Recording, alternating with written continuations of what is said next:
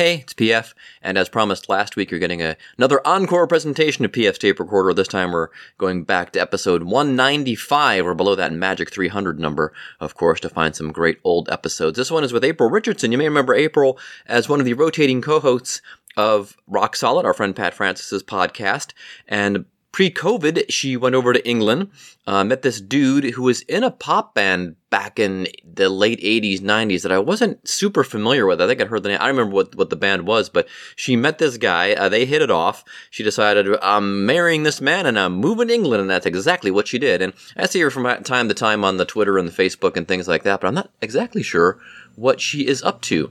So, in any case, it's April Richardson is who we're going to hear from today. We're going to get a brand new song of the week on the other side of this from Joy Crooks. I think you're really going to enjoy that, speaking of British people.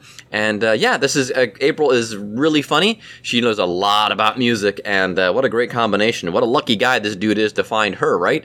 So anyway, here is, I'll have to ask Pat, actually, what April's up to exactly, because I don't think she's actually on the social media grid as much anymore now that she's over there in the UK. So I'll get an update from Pat, and I'll let you guys know sometime in the future. But in the meantime, fun conversation. We talk about her friendship with Billy Bragg and all kinds of other great stuff. So here is the encore presentation of episode 195 of PF's Tape Recorder.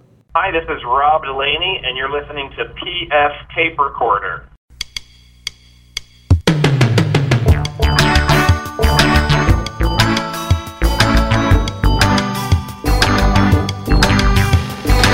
Hello there, I'm PF, this is my tape recorder. Coming up, comedian and one of the rotating hosts of the Rock Solid podcast, April Richardson.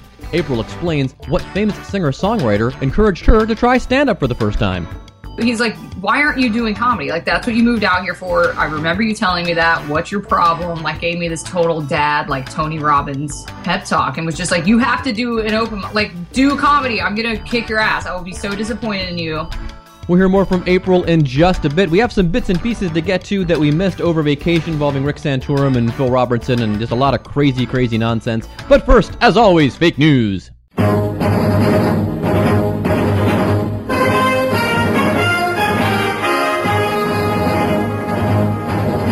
And now, fake news with me. Washington, D.C. was plunged into a blackout this past Monday.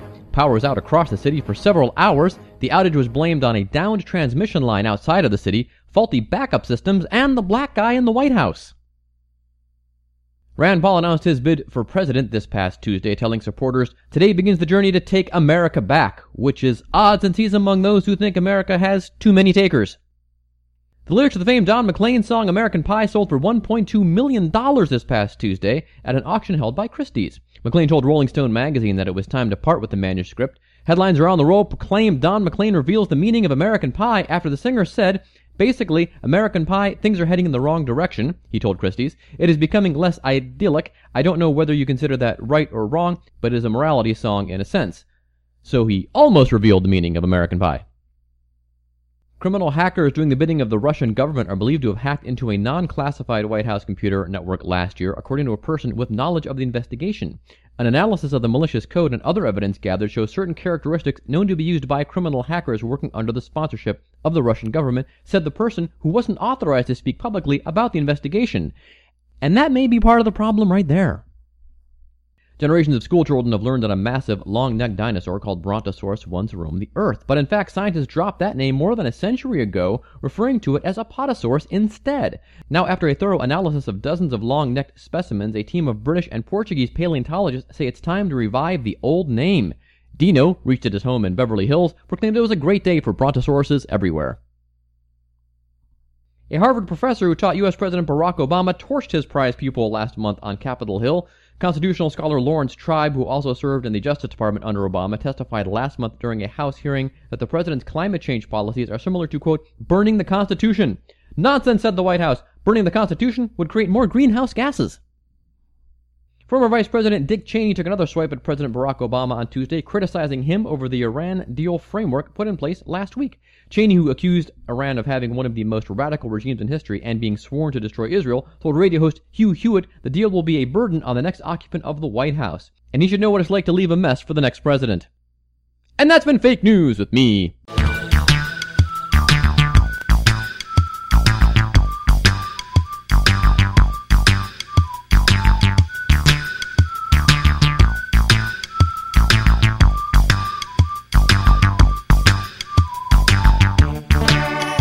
We were out of town last week in Texas visiting relatives and go San Antonio. And we missed a couple of things, but I wanted to get to them anyway. First of all, I need to tell you that I had to unlike Newsbusters on Facebook. You know how much I enjoy my Newsbusters, of course, because of all their nonsense. But the problem is I can't resist commenting to the idiots that comment on the Newsbusters page. And then, of course, that's all you see in your newsfeed when you like something. Even ironically, Facebook doesn't understand that you're doing it, just to be entertained and because you think it's a laugh. They think, you really must like Newsbusters. There's a ton of Newsbusters crap for you. And it's just so depressing.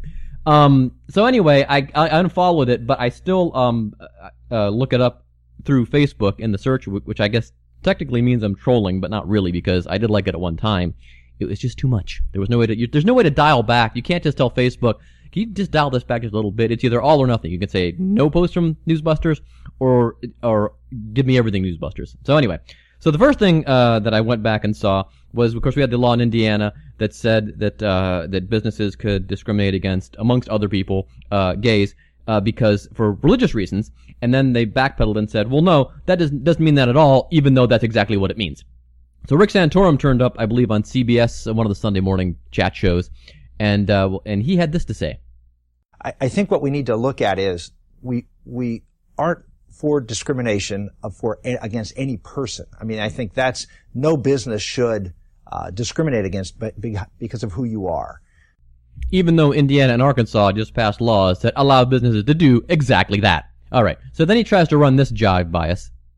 Tolerance is a two-way street. So with this ninja mind trick, he's trying to say that tolerance means you have to tolerate intolerance. No. Please continue, Mr. Santorum. Tolerance is a two-way street. If you're a print shop and you are a gay man, should you be forced to print God hates fags for the Westboro Baptist Church because they hold those signs up? Should you be forced to should the government, and this is really the case here, should the government force you to do that? Here's the problem with that scenario. Okay, you can choose not to be a dick. You can't not choose to be gay or black or a woman or a man.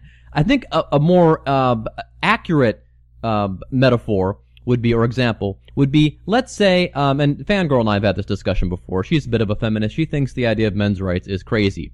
And I would mostly agree with her, except for the fact when it comes to something like child custody.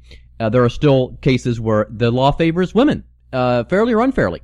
And I had a buddy who tried to get custody of his daughter. He was engaged to a woman. The mom wasn't doing too good, was in the best of situations, and he almost got his daughter, and then the whole thing got scuttled. So anyway, in that case, there's you would need a men's rights movement. I'm saying this because let's say you're a feminist who owns a print shop, and a men's rights dude comes in and wants to print a men have rights to sign. Should she be forced to print that sign? And the answer is yes, because he can't not be a man. Okay? Now, if he was to go in and say that, I don't know, I hate women, and then she could say she could decide not to print that sign, because now he's just being a dick. There's no point to, does that make sense? Okay. So that's Exhibit A. And then, Phil Robertson, holy cow. You just mentioned that name, and you know something horrible is coming. Alright, so he, turned up speaking in front of some folks. I don't even know where it was. But, he comes up with this, little tirade about atheists. I don't even think he understands how atheism works. But anyway, well, here it is. Two guys break into an atheist home. He has a little atheist wife. And the atheist wife says to the bartender, isn't that what it sounds like? Like you're trying to remember some crappy joke and you can't remember how it goes? Okay, well, I wish that were the case, but it gets really awful. Here you go.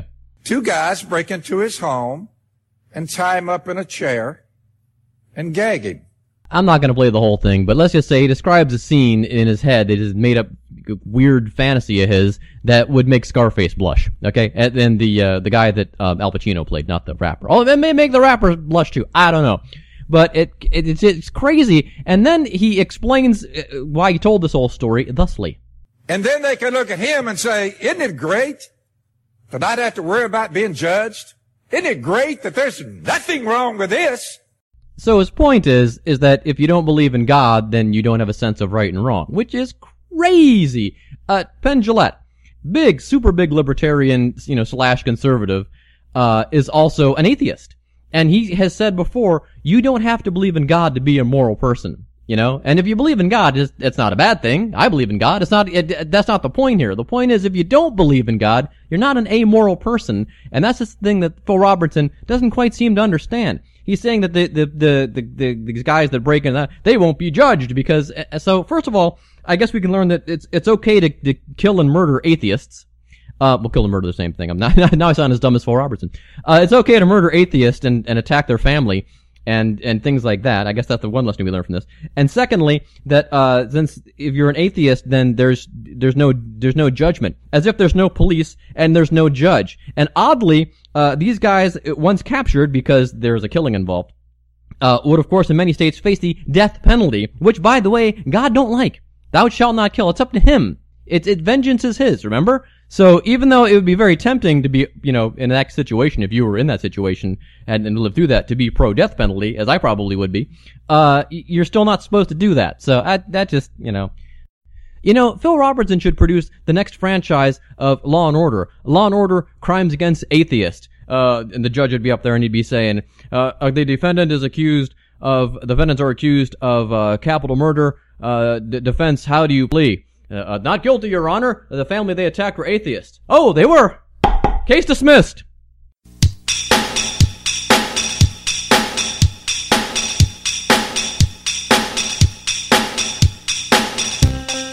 April Richardson is a stand-up comedian who hails from Atlanta, Georgia. She's lived in Los Angeles for the past several years. She was a panelist on the Chelsea Lately program, hosted the famous Saved by the Bell podcast, and is one of the rotating co-hosts of the Rock Solid podcast. She's also featuring for Chris Hardwick on his Fun Comfortable tour as it makes its way across the country this spring and summer. Here now is our chat with April Richardson.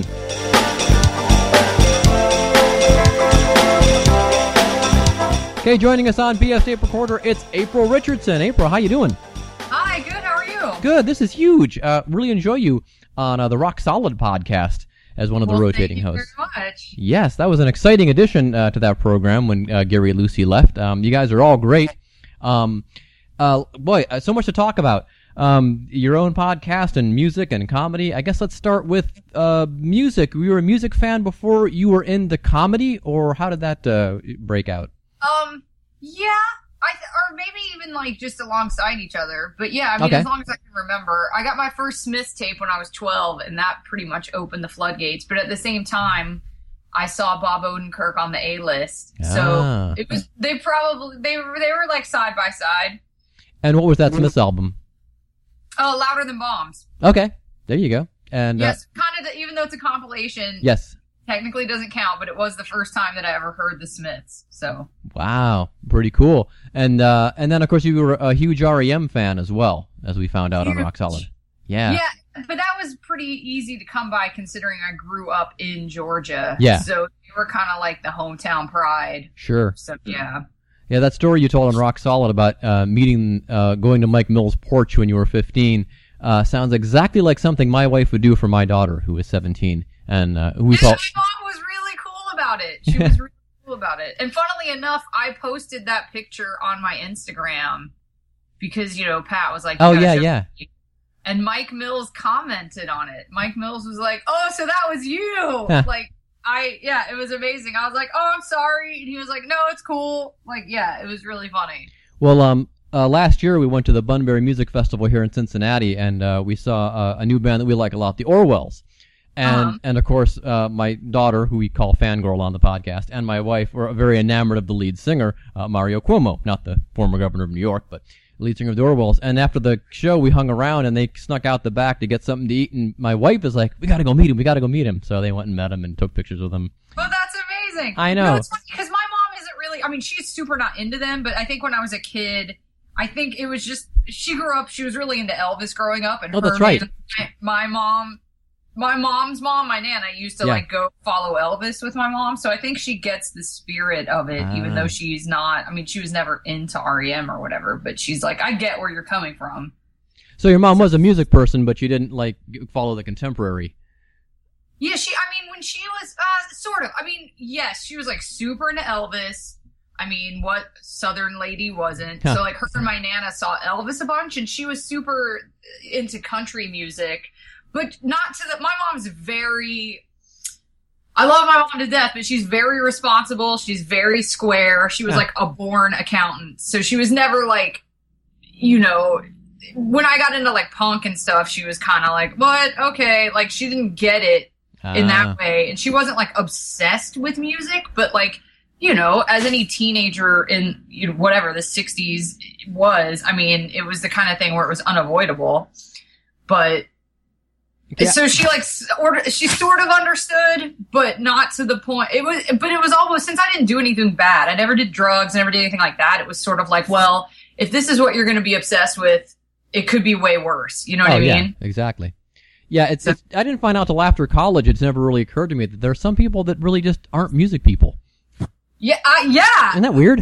It's super weird because I'm always like, what did you do with your spare time? Like, what did you do growing up as a hobby? Yeah, I mean, not weird like I'm judging them because, I mean, everybody's got their stuff, but like, yeah, I'm with you. I'm just like, well, I don't know what I would have done. Yeah. If it wasn't like collecting records in high school, like, I don't know what I would have done in my spare time. Yeah, it first occurred to me, I was listening to a sportscaster in Cleveland at the time. He was in Cleveland. His name is Peter Brown. He's on Yahoo Radio Sports. He was talking about going to a Genesis concert with his fiancée in Cleveland, and he only knew like 2 songs. He goes, I'm not a music person. I just want to hear the hits that I know. And I'm like, you're not a music person. How is that? But I guess if you're that into sports, you know, I mean, I like sports too, though, but I also like music. So, yeah, because I guess.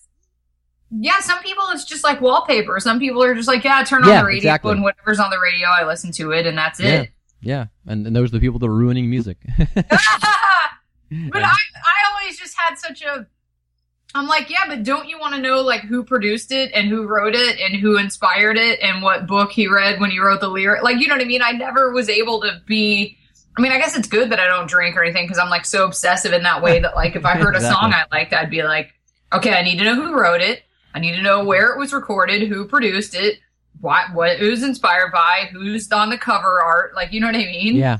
Well, it's strange. My wife is very much a music person, but does not want to know the backstory because she's afraid something might get ruined for her. That is true. I mean, that has happened. I don't know. It's hard. It's funny that you say that because I've had friends be like, you know, if they break up with a dude or a lady and go, oh, this such and such is ruined for me now. This band is ruined for me because they liked it. And I was like, I don't know if I've ever loved anybody enough to let them ruin music for me. I'm like, maybe I've never known so deep a love that I've been like, oh, well, the Smiths are ruined for me now because this guy liked them. Like, no, I can't imagine that ever happening. So, I mean, yeah, I found out things here and there where I've gone, oh, that's a bummer. But there are times where it's just like, you know, so what? It's still a good song. You know, you're a bit younger than me, but still been a music fan for a long time. Have you found yourself getting like less judgy as you've gotten older as a music fan? Oh, absolutely. Are you kidding me? When I was in high school and like I thought I was so smart and I was this like super out there punk, I would be like, the Beatles suck. The Beatles are so over it. Like I never listened to the Beatles. I like took this stance on like, Beatles aren't cool, man. They're like whatever.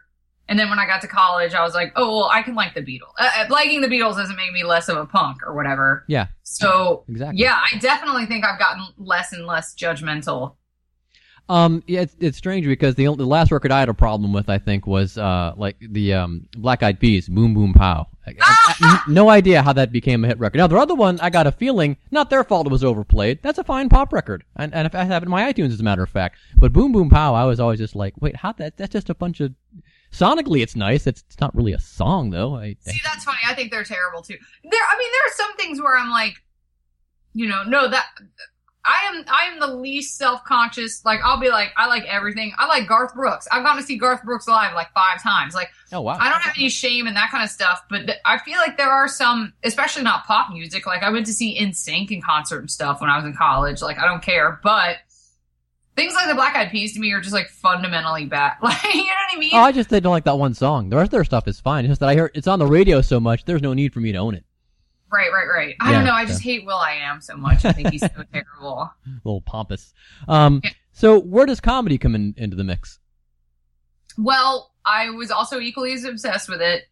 Yeah, when I was growing up, I was obsessed with Saturday Night Live, obviously. And I grew up in the era of like Phil Hartman, Jan Hooks, David Spade, Chris Farley, like those crews. And then I saw Bob Odenkirk. And then I started watching... So I was like, he's like my number one. I think he's the funniest person who ever lived. So I was always obsessed with comedy. Like I just always was. I watched The Kids in the Hall growing up. I would even watch like Monty Python on PBS, like all this kind of stuff. And then, sorry, did you hear that? That was just me getting a text. Did that come through? Sure did. I'm sorry. I don't know how to turn that off on my desktop. Oh, that's weird. I don't know. I'm sorry if those are annoying. That's okay. I like muted my phone and then it doesn't matter because it dings on my desktop. Oh, wow. I don't have that connection in mind to do that. I have that thing, you know how when you get text and they'll show up on your iPad and your laptop and your whatever, well, they show up on my desktop and I need to go find out how to turn it off. See, I'm PC except for my iPhone, so. Oh, okay. That's probably why. Yeah, I got Mac and everything, so it's like every single thing updates anytime you make a move, so sorry about that. No anyway, problem. so I was always into it, but the first time I saw Bob Odenkirk was kind of like the first time, you know, as a kid of the 80s and 90s, like, a lot of stand-up was really like, what's the deal with airplane food? You know what I mean? Yeah. I think when I was a kid, I was like, well, I'll never be able to do this because, like, I'm too weird or something. And then I saw Bob Odenkirk, who's a weird genius, and I was like, oh, you can be a weirdo and still do this. So it was like the first moment where I was kind of like, maybe I could do this eventually. So, do you have any thoughts of pursuing music in any way? Well, no, because as obsessed as I am with it, like I can't sing. I'm a terrible singer. I can't carry a tune. My mom forced me to take piano lessons in middle school so I can play piano and read music because I had to take lessons for like 3 or 4 years, but I'm not good at it. It's like comedy was the one thing where I was like, well, I can do that. I always made people laugh, but music, I'm just not, as much as I am into it, I'm not musically inclined. Oh, okay. So when did you first get the notion to get up on stage and try some stand-up? Honestly, it wasn't until after college. It wasn't until I moved to LA 2 days after I graduated from college. And I think because, like I said, I was always a class clown. I was always that person like cracking jokes in any class or office or any environment. And like in those environments, people would be like, hey, you're funny. You should do this. And I guess I just always thought, well, yeah, you think I'm funny in this situation. Like, yeah, because I just made fun of that guy who, like, tripped. But, like, I can't recreate this on stage. Like, you know what I mean? I always thought it was, like, situational. Yeah. That's what they say. A lot of a lot of people say it's easy making your friends laugh. It's hard making strangers laugh. Right, exactly. Like, that's what I always thought. I was like, well, yeah, you guys think I'm funny because you know me. So, whatever. But sort of the challenge, I guess, is translating that to stage like that. Yeah. I mean, my best friend Millie in Atlanta is like the funniest person I've ever met. And we've known each other since we were 15. And like, all we do is make each other laugh. And I thought, you know, we, even to each other, we say some hilarious stuff. And so the first time I ever did an open mic, it was the sort of challenge. I was like, I'm going to see if I could take some of these jokes we make with each other and like translate them for the stage. And it went pretty well. Oh, cool. So, okay. And funnily enough, tying it in with music, the reason that I did my very first open mic was because of Billy Bragg. Oh. Billy Bragg is a good friend of mine. Yes. And he was in town doing Jimmy Kimmel. And I've known him forever. I've known him since I was like 18 because he did an interview at our college radio station. And I was the one that like picked him up and took him to the interview and stuff. Oh, cool. And he's amazing. Like he's super wonderful. And he was in town to do Jimmy Kimmel. And I mean, not to go too into it, but like I had just gotten divorced. I got divorced like 6 months earlier. I've been laid off. Like I was like literally laying in bed all day crying for 6 straight months. It was terrible. It was like the lowest point of my life. Oh, geez. And he was just like, what are you doing? He's like, why aren't you doing comedy? Like that's what you moved out here for. I remember you telling me that. What's your problem? Like gave me this total dad, like Tony Robbins pep talk and was just like, you have to do an open, like do comedy. I'm going to kick your ass. I will be so disappointed in you. Like total dad style. And so I was like, okay. And the very next night I did my first open mic. Wow. I've got a Billy Bragg story for you. Okay. I interviewed him in 90. I started my own music newspaper out of college. And I was interviewing Billy. He was playing a show in Pittsburgh. And I took my friend Sharon to see the show. And we go backstage. And Billy's like, well, I've got another interview to do first, you know, in that thick East London accent. Yes. What do you guys have a beer? And I'll be right back with you. So Billy leaves the room. I walk over to the beer thing, pick one up for me and one for Sharon, and I by the hand to her, and the road manager screams at me, "Put those beers down! Those are for the band only!" And I'm like, but Billy said, "Okay, I'll put them down." Right. Yeah, there you go. That's my Billy Bragg story. Wait, he didn't. Oh, if he had seen that, he would have been really. He'd left to go do the other interview in the other room, in the main room, because the show was over. But no, he couldn't have been nicer during the interview. Yeah, he was awesome and had me. He's the world's nicest dude. Oh yeah, totally. He's the best dude. Yeah, and you know who I was always enamored of him was Letterman. Yeah. When he did the great leap forward on Letterman. I remember Dave saying, "Why'd you give a week's pay to be able to talk like you?" Yeah, he is fantastic, and it's funny because the first time that I met him, because again, it was like totally my roommate Millie, who I mentioned before. She was the music director at our radio station, and he was doing an interview, and she was just like, she couldn't pick him up for some reason. She's like, "Oh, I'm double booked, like whatever. Can you just go pick him up to bring him to the station?" And I was like, "Yeah, of course." And he was super nice, super great. And I had the Smiths playing in my car, and he turned it up, and he was like singing at the top of his lungs. It was so fantastic. And then he did the interview, and then I had to drive him like from the thing to sound check. And he was like, "Hey, I've got a surprise for you. Come into sound check." And I was like, "Okay." And then that's when he introduced me to Grant Showbiz, who's his sound guy and his producer, but who was also the sound guy for the Smiths for their entire, he went on tour for the Smiths from day one. Wow. And, so he was like, "Yeah, this is Grant Showbiz." And I was like, "What?" And, I just grilled him for like hours straight. And now Grant's one of my closest friends. He's wonderful and a totally hilarious spaz and has the raddest stories because he was on tour with the Smiths like the whole time, but he also produced all the fall records. Like he's just got all these crazy Marky Smith stories and like, he's awesome. He's super nice. So it was crazy that I met those dudes when I did, and we've kept in touch and they're rad. Cool. Yeah, we're big fans of the fall. I remember my friend Sharon also saying it's impossible to sing along to a Billy Bragg record without adopting the accent. Oh, of course, but that's like the most fun. It can't be done. Yeah, it can't. I've tried to do it, just sing it straight. It can't be done. So you spent a lot of time in England too, as I recall. You'd gone back and forth between Atlanta and Manchester, was it, and stayed with friends there? Yeah, because a friend of mine. Yeah, I didn't start college till I was 23 because after I graduated high school, I just kind of went and kicked it in Manchester for as long as possible, until my mom was like, "You have to come home and move out of my house." Huh. But yeah, it was super fun. A friend of mine in high school in Atlanta, she had her family moved to Atlanta from Manchester when she was a little kid, and her cousin would come visit every summer, and he was awesome and we got along great. And so I ended up just going back over there with him and staying at his house. And, it was a blast. I mean, obviously I made him take me to all these like Smiths landmarks, and I got to go to the Hacienda before they turned it into condos. And so I went to all these like Factory Records and New Order landmarks and all this kind of stuff. It was great. Wow. That's cool. Yeah, it was really fun. And then you came back to the United States permanently at what point? When you said your mom said you got to go? Yeah, I came back. I went over there when I was 18. So I probably came back when I was like 21.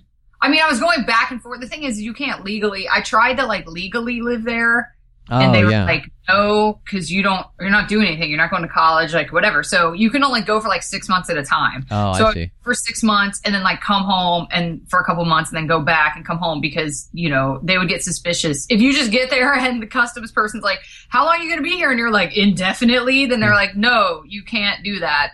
So. Yeah, I was like back and forth on and off until finally my mom was just like, "Yeah, you're 21, like all your stuff's still in. You need to move out of my house. Like come home, move out of my house, get a job, like be an adult." And I was just like, "Okay." Do you you fancy ever moving to England permanently? Yeah, I would love to, but it is really hard to do. Funnily enough, it's funny that you ask because I almost fake married my friend. My friend Neil that's who I lived with. I lived with Neil and his parents. And like my mom even came to visit me. Like my mom, came over to meet his parents to make sure everything was cool and whatever. And we're just friends. Like Neil and I never dated or anything, but when we were there and he likes he was like, we both were like, we should get fake married. Like, why don't we just get fake married and then we can both come and go as we please. And then soon after one of the times I came back, he started college. Like he went to university and then called me and was like, "Sorry, I can't get fake married. I have a girlfriend now." And that girlfriend is now his wife and like mother of his kids. But there was a time that we were going to get fake married just so we could do that. But it's pretty hard to just move there unless you're Chrissy Hynde and you have the balls to just move over there and start a band, or it's got weird. You've either got to be like, you have to be a student, like a college has to say, "We want April to come over here and be a student," or you have to have some sort of sought after job. Like you have to be like an inventor or something that's going to benefit the nation, or you have to have an employer that wants to hire you. Like the employer has to say, "We have to hire April. She's the only one who can do this job." Yeah. Like it's pretty tough to move there. Yeah. I'm a huge Anglophile and I've never been. Oh my God, you have to go. I know. Yeah. Well, my wife's afraid to fly over the ocean. And it's See, was too. My mom was absolutely terrified of flying. Like, she's always been terrified, and that was the first time she flew over the ocean was to come visit me. And I'm telling, it was nothing. She got there and she was like, I don't know why I was scared. That was nothing. It was the easiest flight. So maybe once your wife does it once, she'll be, because now my mom's like a jet setter. We went to Italy together last year. Like, so maybe just the one flight will get her over it. Well, maybe once we get Fangirl through college, and then the younger one, maybe we'll get that sorted. I listen to Radio 1 every day, and nice. I listen to World Service my whole life, and then I discovered a couple of years ago, oh, you can listen to Radio 1 on the internet, and I just discovered that like in 2010. Right. Yeah. I'm totally an Anglophile too, and even after that time, when I came back and I went to college, I even did a study abroad thing in London because I was like, oh, cool.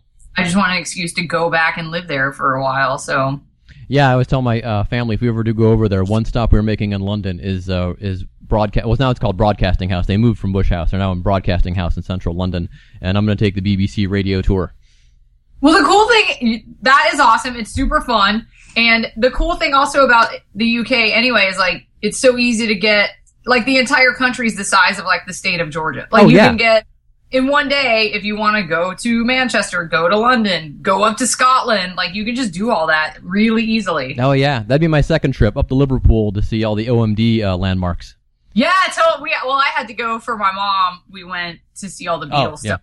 And we actually took the ferry across the Mersey, like they have the Jerry and the Pacemakers thing playing while you do that. Oh, that's cool.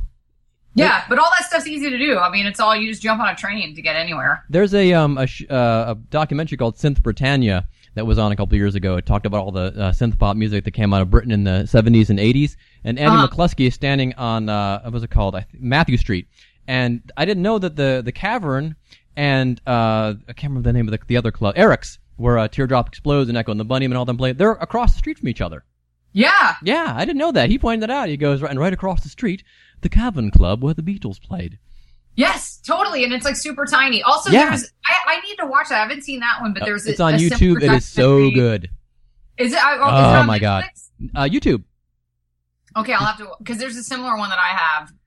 And it's called This Is Sheffield, I think. But it's the history of like Sheffield. Yeah. It's like, Human League and Heaven all that 17 stuff. and ABC. Yeah, all those bands.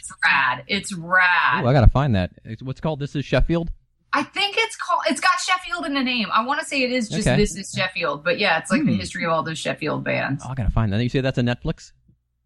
No, I have it on DVD. But I feel like it has been on Netflix. Okay. But yeah, got that. It's like Heaven 17, like all those dudes.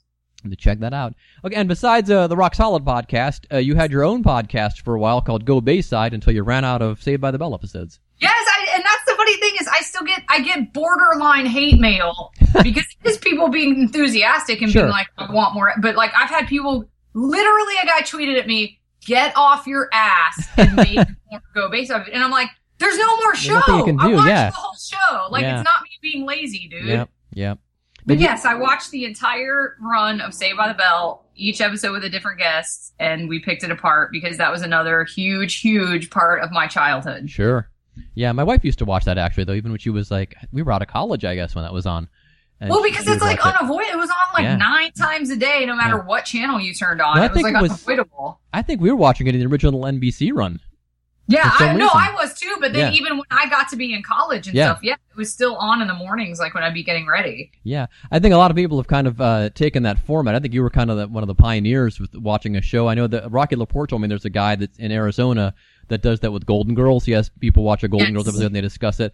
Jeff Tate does it with Cheers, and I told my wife we should do a Love Boat podcast because they're free on YouTube.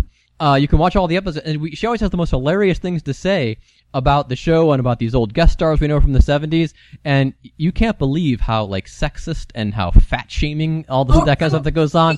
It's completely. It's fascinating. I should totally do it. Yeah, you guys should do it. If there's any black actors or actresses on, they're always friends of Isaac's. As soon as they show up, so as soon as they show them up on the screen when the theme is playing, my wife will say, "Oh, now we know Isaac's got a storyline." Right. Oh man. So do you have any other projects in the works as far as a podcast goes? I know you'd mentioned it a long time ago on Rock Solid. You were kind of kicking around some ideas. I am. Yeah. I'm trying to narrow it down, to be honest, because I was really leaning heavily towards my next one being a Morrissey podcast. But the thing is I know I know that his name, people like love or hate that guy, and but the idea would be, like, obviously everybody knows I love him, but I would on purpose have guests that hate him. Like, I would have guests that hate him. I would have guests, like, I would change it up. And plus, it wouldn't even be, I have so many stories. I have a list of ideas, but at the top of the list right now is perhaps a Morrissey podcast, because, I mean, not only do I know I know personally a ton of comics that, like, that was like one of the first times I met Jen Kirkman, is like talking about Morrissey. Oh, yeah. I met Tom Lennon at a Morrissey show, like well before I even did comedy. I met him at a Morrissey show. Like, Scott Ackerman's really into it. Like, I know a ton of comedians who are like, I'll totally be on it. But I also on purpose want to have people on that hate him and talk about why they hate him. And also I just have so many stories, because so much of my life has been spent like following that guy around. So I even just have crazy stories of like going to see him in other countries and stuff and almost getting killed and stuff like that. Geez. So wow, that sounds pretty cool. Just to think of the format of it, because I don't want it to turn into the Chris Farley kind of, he's so awesome thing. Oh, yeah. Well, I neither love nor hate Morrissey, but I like him a lot. So I'm more on the like side, definitely. It's interesting you say that, because that is rare. I mean, he does usually seem to be a real love or hate type dude. Oh, I got me a lot of Smith CDs. I have most of the Morrissey solo catalog. I kind of drifted away kind of toward the last one I got was the one with what was the song? The first of the gang to die. Oh, You Are the Quarry. That's a few albums. That's the last album I have, but I love that song, man. Yeah, that's one of my favorite Morrissey songs. Yeah, I love that the whole album. So yeah, I'm mostly in the like category, but not real strongly so. I guess I'm more of a Liverpool guy when you get down to it. Now, would this encompass like Johnny Marr and Smith's related things, or just Morrissey? Yeah, definitely. Like, okay. I really want it to be like wide reaching and to just, but and I want it to be funny, and I think it can be, because that's one thing. A huge misconception that annoys me about people who don't like Morrissey and assume that he's like this boohoo depressed. He's like hilarious. That's what I hate. If you pay attention, the dude is super funny. And so I kind of want to get that across, but also it would just be a cool excuse to tell stories like associated with him. And just so many comics I know now, like, grew up listening to him and have so many, like, Scott Ackerman was like, oh my God, I have so many stories of listening to him as a teenager and stuff. So I don't know. It's just a matter of figuring out the format and all that kind of stuff. So I got to see the Smiths live once on the Queen is Dead tour. Oddly, they came to Pittsburgh. Amazing. Yeah, they came to Pittsburgh. And I remember they had to stop the show in the encore because these girls all stormed the stage, and one was sitting in Mike Joyce's lap, and and they were trying to grab Morrissey, and he was very calm and collected about it. He just kind of like just shuffled them off a little bit and just kept trying to sing and stuff. It was pretty funny. But that's still a tradition. I mean, I've been on stage to hug him like 5 times. I mean, that's still a thing that happens at shows. Oh, cool. Oh, then maybe that wasn't so unusual. Well, terrific. I really appreciate you taking the time today, April. This has been awesome. I really enjoyed this. Yeah, of course. Thank you for having me. Oh, all right, man. I'm looking forward to hearing you again on Rock Solid. I know Pat's got a lot of big guests coming up that's kind of pushed you four back. I know. We're trying to think of the next. He emailed me just the other day because he's trying to think of the next theme. So I'm trying to think of that. Okay. Yeah, I sent him a bunch the other day. Some suggested by Fangirl, and I came up with another one, and I can't remember what it was now. But yeah, we actually have ripped off the format a couple of times. In fact, it turns out one of our most popular shows was a Rock Solid-esque show. We did Best Fake Bands Ever. So nice. Yeah. So we like the one of mine was the Pebbles and Bam Bam band, because one of the songs that was on it was written by this guy named Tony from Tony's Tigers. They were a psychedelic, more of a jangle band from the 60s. Right. And this guy became an in-house songwriter there at Hanna-Barbera, and so yeah, and trying to be a very popular episode. So. Oh, that's awesome. Yeah. All right. Well, again, thanks for doing the show, and looking forward to a new podcast from you. Hopefully, a Morrissey podcast. Yeah, hopefully. I just got to figure it out. And hopefully, we'll see you in Cincinnati sometime, where I am doing some stand-up. Yeah, hopefully. Okay, great. Okay, well, good talking to you, April. Okay, cool. You too. Thanks. All right. Bye-bye. All right, bye.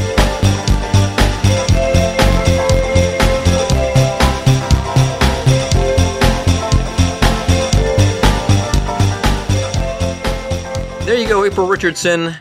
On PF's Tape Recorder, episode 195, like I said, I'll try to get an update for you in the coming weeks to find out what has become of April over there in England, what she's doing, if she's doing any stand-up or whatnot, or writing. I'm sure she's got to be up to something. I would imagine she's up to something really cool. And now we're up to the Song of the Week. Before I let you guys go, it's by a woman named Joy Crooks. I hadn't heard of her before. Of course, I heard it on Radio 1, and turns out she's from London. And another one of these lady female singer-songwriter, Dua Lipa types, which we're seeing more of, which is fantastic. Good to see more of this in the charts and more songs. Again, I hate to be the old guy. I don't like to rap and dance music, but I like songs. I'm old. I like songs. And Sinbad feels the same way. He said this back in the 90s. He used to have a joke about he loved rap music, but he's like, just sing me a song. So that's how I feel now. Anyway, Joy Crooks, this kind of has got a nice 70s vibe to it. And I was listening to it this morning when I was choosing the Song of the Week. I was like, yeah, I remember why I like this so much. It's kind of got that late 70s pop feel to it. I'm listening to a lot of the old Casey Kasem American Top 40s from the 70s and 80s. And yeah, it really gives me that vibe. I think you're going to enjoy it too. This is Joy Crooks on PF's Tape Recorder. She has our Song of the Week with a track called Feet Don't Fail Me Now. Not the Utopia tune. A whole separate Feet Don't Fail Me Now. Joy Crooks, PF Tape Recorder, so long, and thanks for listening. I've been posing with red skies, retweeting picket signs, put my name on petitions, but I won't change